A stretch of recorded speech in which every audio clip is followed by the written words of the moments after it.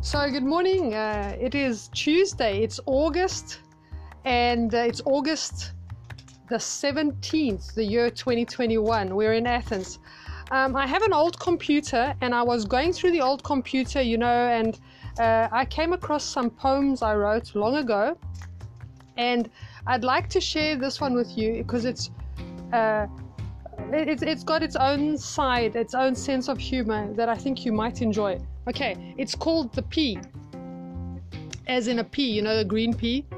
Okay, 1, 2, 3.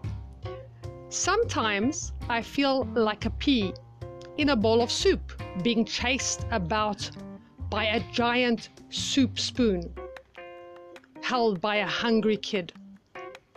The spoon dives, the soup stirs, the pea slides to safety. Again and again, the ritual continues, and the kid could win.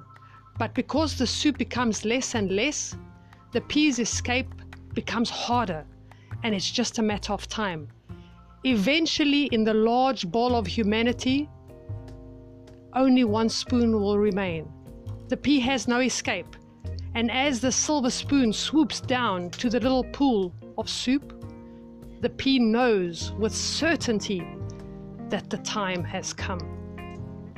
Okay, so this is the pool, the poem of the pea. Bye.